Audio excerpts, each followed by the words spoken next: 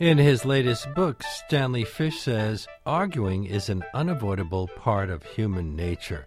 The book is Winning Arguments, What Works and Doesn't Work in Politics, the Bedroom, the Courtroom, and the Classroom. And in it he writes, argument is everywhere. Argument is unavoidable. Argument is interminable. Argument is all we have. So with those odds, we have invited Mr. Fish, who's currently a visiting professor at the Cardozo School of Law, to today's Please Explain segment to teach us about arguments and give us some advice about how to win one or two of them. His book is published by Harper. I'm very pleased it has brought Stanley Fish back to our show. Hello. How are you? I'm well, and I don't want to argue about it.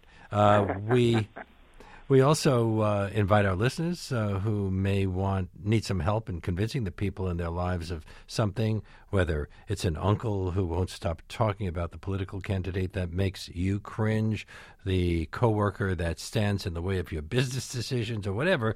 You can give us a call at 212-433-9692. You can write to us on our show page at wnyc.org/Lopate or tweet us to @LeonardLopate. Professor Fish, you are a lawyer, and we all hope that our lawyer is going to be good at arguing. Do you think that some people are predisposed to being better arguers than others? First of all, I'm not a lawyer. I'm a law professor, so that I'm a law professor without lawyerly credentials.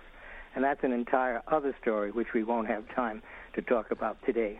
Well, professors also engage in arguments, often with their students. Well, professors necessarily engage in arguments because the entire point of the academic enterprise is to, quote-unquote, advance knowledge. And in order to do that, you first have to sum up the situation vis-a-vis knowledge in the field at the present moment, and then propose something that you believe to be better. In short, the very act of putting yourself forward in the academic world necessitates your making an argument. You say in the book that it's hard to engage in argument in the abstract. There has to be something tangible to argue about? Yes, I mean, there are some exceptions to this. You can practice arguing. You can have, arguments in which neither of the parties is committed to any of the positions, but they're just trying arguments out or trying to sharpen up each other's arguments. But the more general case for argument is when some matter arises about which two or more people disagree. You mentioned a Monty Python skit about how difficult it is to have an argument about nothing. Yeah, that's right. That's the sketch in which the central figure goes in and says, I want to have an argument. And then he ends up immediately, not ends up, but within seconds he's in an argument with the person he's talking to about what an argument is. So even though he wants to have an argument that doesn't have content, the question of argument itself becomes the content. Many arguments begin with something as simple as you didn't rinse out that cup and then wind up transitioning into your mother never liked me. Actually, it could even be worse than that. You could say something that you think perfectly innocent, like, I wish we went to the movies more. And that could be interpreted by your spouse and partner as a criticism. And you come back and say, no, it wasn't a criticism, and I didn't mean that at all, which, of course, doesn't defuse the argument, but only gives it more fuel. And arguing is a tricky business because, as you say, you can neither avoid argument when it's offered to you nor extricate yourself from it on your own terms. Is there any way to diffuse a situation early on? I mean, is it impossible to walk away without further infuriating the other person? More often than not, the gesture of walking away will also infuriate the other person, especially when you say something like, okay, all right, by which you obviously mean, I stand by my position, but I'm not going to bother to discuss it with you any longer. The person you're talking to knows that that's what you've said, and so the gesture of walking away from the argument is just another stage in the argument. Along these lines, a listener, Robert, writes on our show page, how do you win or resolve an argument if you don't want to argue when the other person persists on argument for the sake of it and you just want to agree or to disagree? Well, the best argument stopper that I know of in literature, at least, is the title figure in Melville's story, Bartleby the Scrivener, where Bartleby, who is a clerk, is asked by his employer to do something, in fact, do anything, and he always has the same answer: I would prefer not to. And then when he's asked for an explanation of his unwillingness to do something, he says, I would prefer not to. And then when he's asked, tell me where you were born, he says, I would prefer not to. So that's a totally successful way of deflecting argument, which of course has the effect of making the person you're not arguing with more furious than ever. Would you recommend that I start doing that? No, unfortunately, I have no recommendations to offer. My only message in the book, if that's the word, is that you're not going to be able to avoid arguments, and that there is in the world no safe place in relation to which the dangers of arguments can be nullified or at least mitigated. You write that something like a smear campaign might be highly effective in politics but would be unacceptable in, say, an academic context, not to mention at home. That's right. One of the truths about argument is that what is and is not an effective or appropriate argument will vary given the context or profession or discipline you happen to be operating in. And that's why when you enter a field, whether it's the domestic field of marriage or the field of friendship or a professional field of medicine, the academy, or law, you have to learn, in addition to learning the obvious rules of the game, you have to learn the rules of argument. How do we argue here? And what kind of arguments, if you make them here, will mark you as someone who doesn't belong here? You say that there are three types of good persuasion: logos, ethos, and pathos. Does it matter that they're all Greek? Yes, because they're all derived from It's all Greek to me. Yeah, they're all derived from Aristotle's Rhetoric, which still is the seminal document in the study of argument and rhetoric. Briefly, logos means the reasons that you give which are logically strong on their own, supposedly they stand on their own. The argument from pathos is the argument in which you appeal to the passions or prejudices or known likes and dislikes of the members of your audience. And the argument from ethos is the argument you make by trying to make yourself an attractive person, presenting yourself to the audience as someone that audience should trust.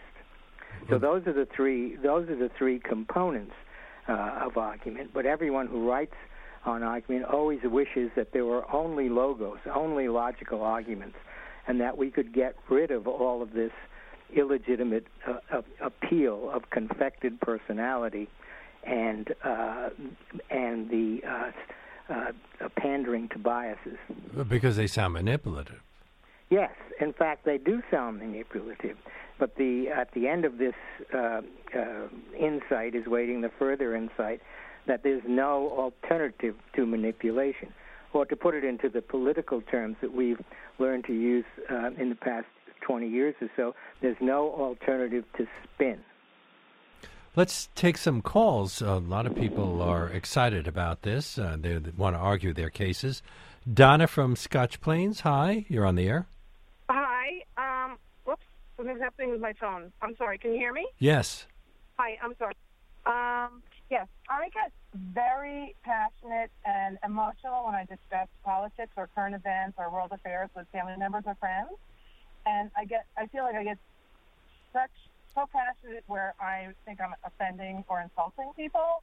And I really want to learn to be able to discuss these volatile topics in a more calm and neutral tone, like the way you do, Leonard. Sometimes when you're discussing these topics with guests, you seem to be able to remain calm and neutral.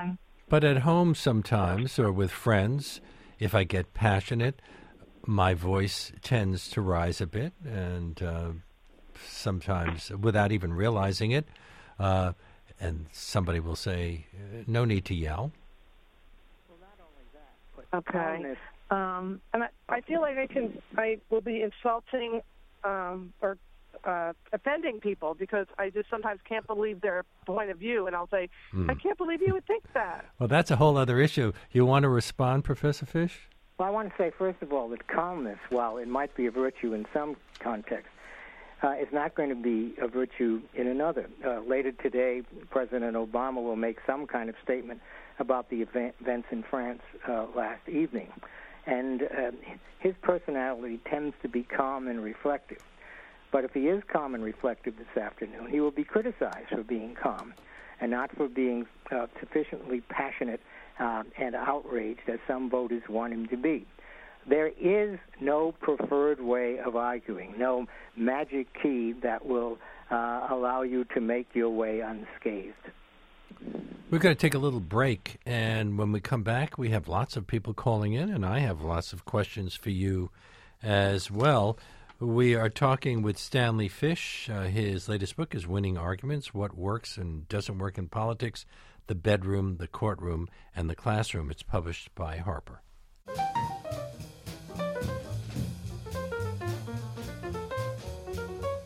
We're back on Please Explain with Stanley Fish, visiting Floersheimer Distinguished Professor of Law at Cardozo Law School in New York City and the Davidson Kahn Distinguished University Professor and a Professor of Law at Florida International University. His latest book, Winning Arguments, What Works and Doesn't Work in Politics, the Bedroom, the Courtroom, and the Classroom. It is published by Harper. And we are taking calls. Our number here is 212-433-9692. You can write to us on our show page at wmic.org/Lopate or on Facebook or Twitter, where our handle is at Leonard Lopate. Peter from the Bronx, you're on the air. Yes, hi. I have two questions. Unless it's an academic exercise, the point of arguing something is to change somebody's mind. And you make a distinction. I mean, I could win an argument by some third-party standard, and yet the other person is just more confirmed in their point of view that they walked in with.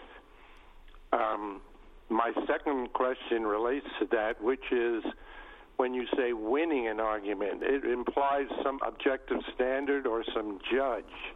And what is that all about? Two excellent questions. I think your point in the context of your first question is absolutely right. And I make the distinction between persuading to a point and persuading to a vision. Persuading to a point may occur when a skillful arguer has reduced you to silence and you have nowhere to go, so you have to be, at least on the record, persuaded. But you're really not. Just a point has been won against you. If you're persuaded to a vision, which is a much deeper thing and occurs more rarely, your whole way of looking at things has undergone a change. So persuading to a vision is more like conversion. Most of our political arguments that occur, let's say, on TV or in campaign rallies or debates are persuading to point arguments because, as I think we all know, almost no one's vision is ever changed by those events. And as for an objective way to determine whether or not an argument has been won, you're quite correct. There is none. And in fact, people find themselves having won arguments, they think, and a short time later they realize that by winning they have lost. This is certainly true in marriage. Any time in marriage when you've won an argument, you've lost. Because that has led to resentment? Yeah, and because it has continued the notion that the point of the discussion is for someone to win, rather than the point being to reassume or recapture the connection between partners that has been ruptured by the argument. So a winner never repairs the rupture, only confirms the rupture. Well, this might cause problems in a marital dispute, but you say one of the keys to persuasiveness is to establish yourself as an authority. Yes. If it works, that is, you have to be able to get away with it. Establishing yourself as an authority is a rhetorical act.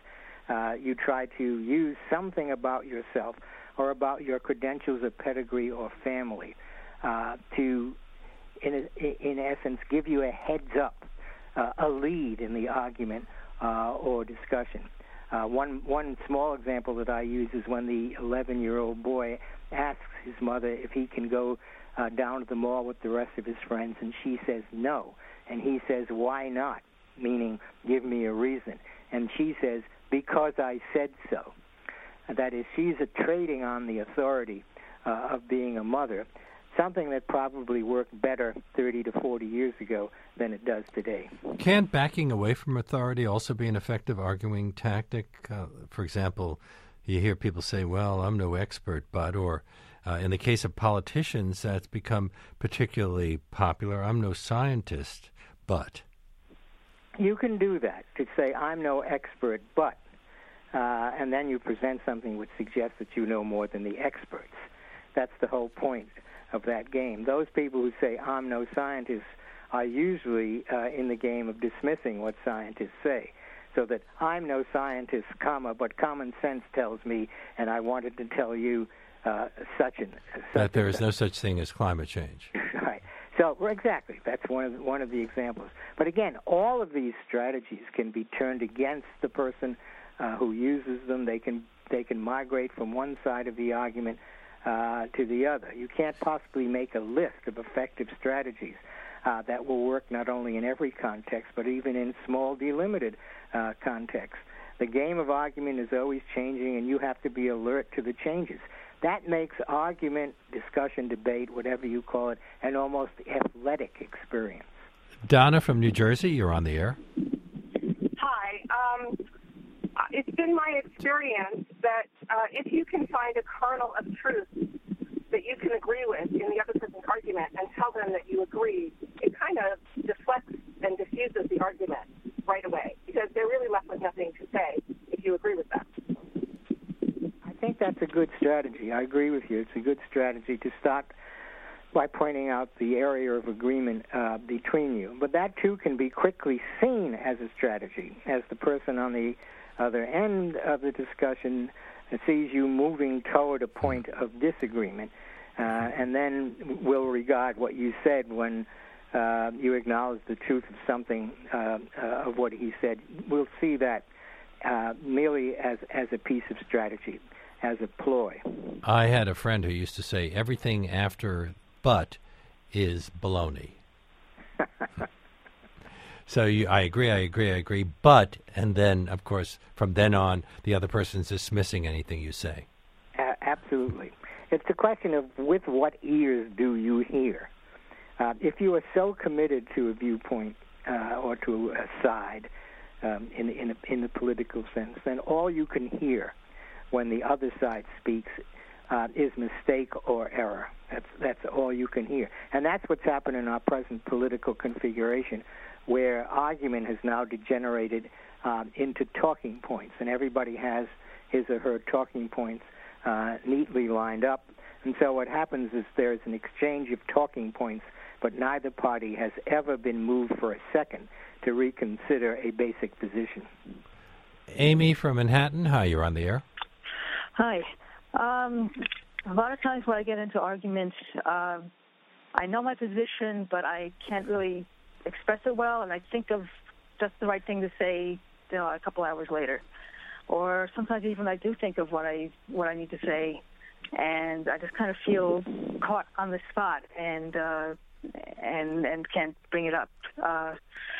So does the professor have any advice on that? Yeah, I can suggest a couple of things. First of all, when you find yourself in that position, when you know that you have a point you'd like to make it, but you can't quite formulate it, ask for time, in effect, by asking a question. That is, ask the person who's just said something to clarify it. And people are always willing to clarify what they do. And the time in which the other person does qualify what he or she has just said might be enough for you to have a stronger sense of your own point. So not even listening to the other person, you're just simply formulating your response while the other person babbles on for a while? No, not quite that bad. You're doing both at the same. You're doing both at the same time. It requires a certain kind of agility. The other thing is the way often to encapsulate, that is, crystallize your own arguments, is to have an example or an anecdote that for you really hits the mark or makes the point. And if you can get your anecdote introduced as the basis of discussion, you will be in a more secure position. What about metaphors? Oh, sure. Metaphors can be very useful, comparisons, similes. As figures of speech, they are all potentially effective, but they are also all potentially challengeable and even attackable. And someone will start saying to you, just please speak plainly, no metaphors, please, don't try to confuse me. And what about speaking plainly? Is that the best approach? After all, in a law court, lawyers tend to try to speak as plainly as possible because they want to win the case. Well, it would be a nice strategy to speak plainly, except that, at least in my view, speaking plainly is not a possible human activity. That is because speaking plainly means speaking in ways that are not shadowed by your particular set of histories, educational, theological, commercial, whatsoever.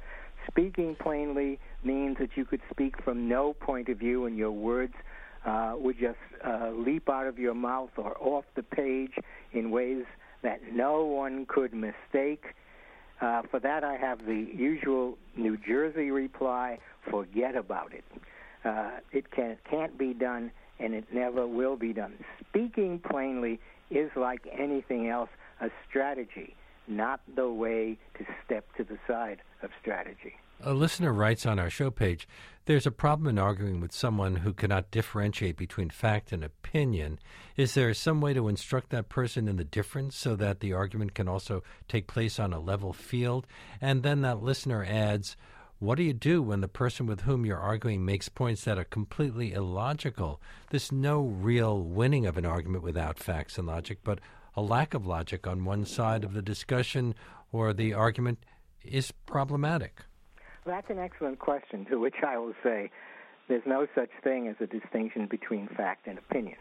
Or, soften it a bit, there is a distinction between fact and opinion, but that distinction is one that is itself forged in argument.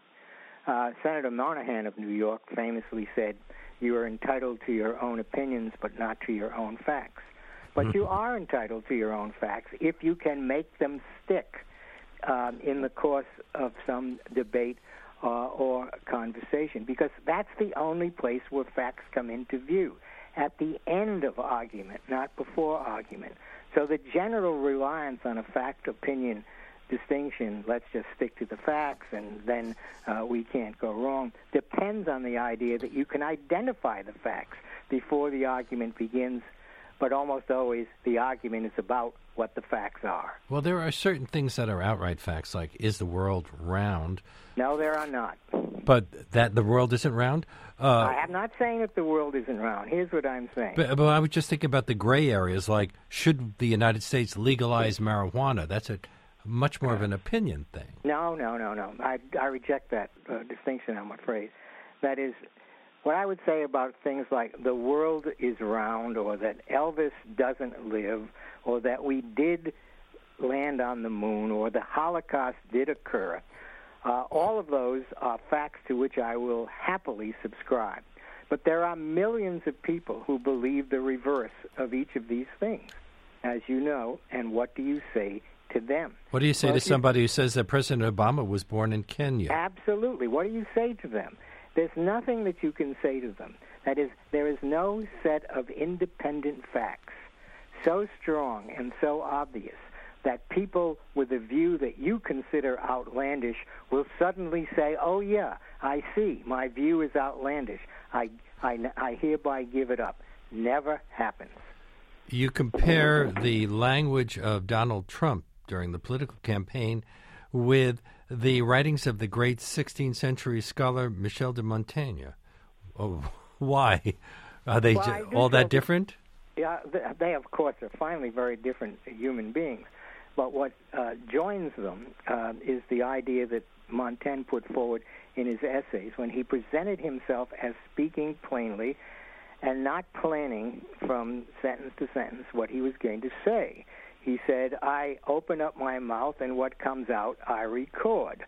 And if what I said now contradicts what I said a few moments ago, that's the kind of person I am. So that he presents the first defense of what we might call the essayistic style. An essay means to try. So he tries out something, and then he tries out something else, then he tries out something else. There's no plan or coherence, and you never know what he's going to say. Well, I've just described what some people critically describe as Trump's speaking style. You never know what he's going to say. There's no necessary connection between what he said a moment ago and what he says now. Topics come out of left field and go away again as quickly as they came, and so forth. That's the Montaigne style. Now, we don't have much time, but since we're talking politics, compromise, is that a good way to end an argument? Yeah, compromise is a good way to end an argument for a while, because what happens in compromise is that you seize upon some small area of agreement, and this gets us back to an earlier questioner, and then you build for the moment a coalition, let's say, that will allow the enterprise to go forward. But it's always a temporary solution, because that kind of compromise will always be upended when the deeper issues that have for a while been set aside or skirted rise up again. And we have to leave it there. Falls. Unfortunately, Stanley Fish, his book, Winning Arguments, What Works and Doesn't Work in Politics, the Bedroom, the Courtroom, and the Classroom, published by Harper. Thank you so much.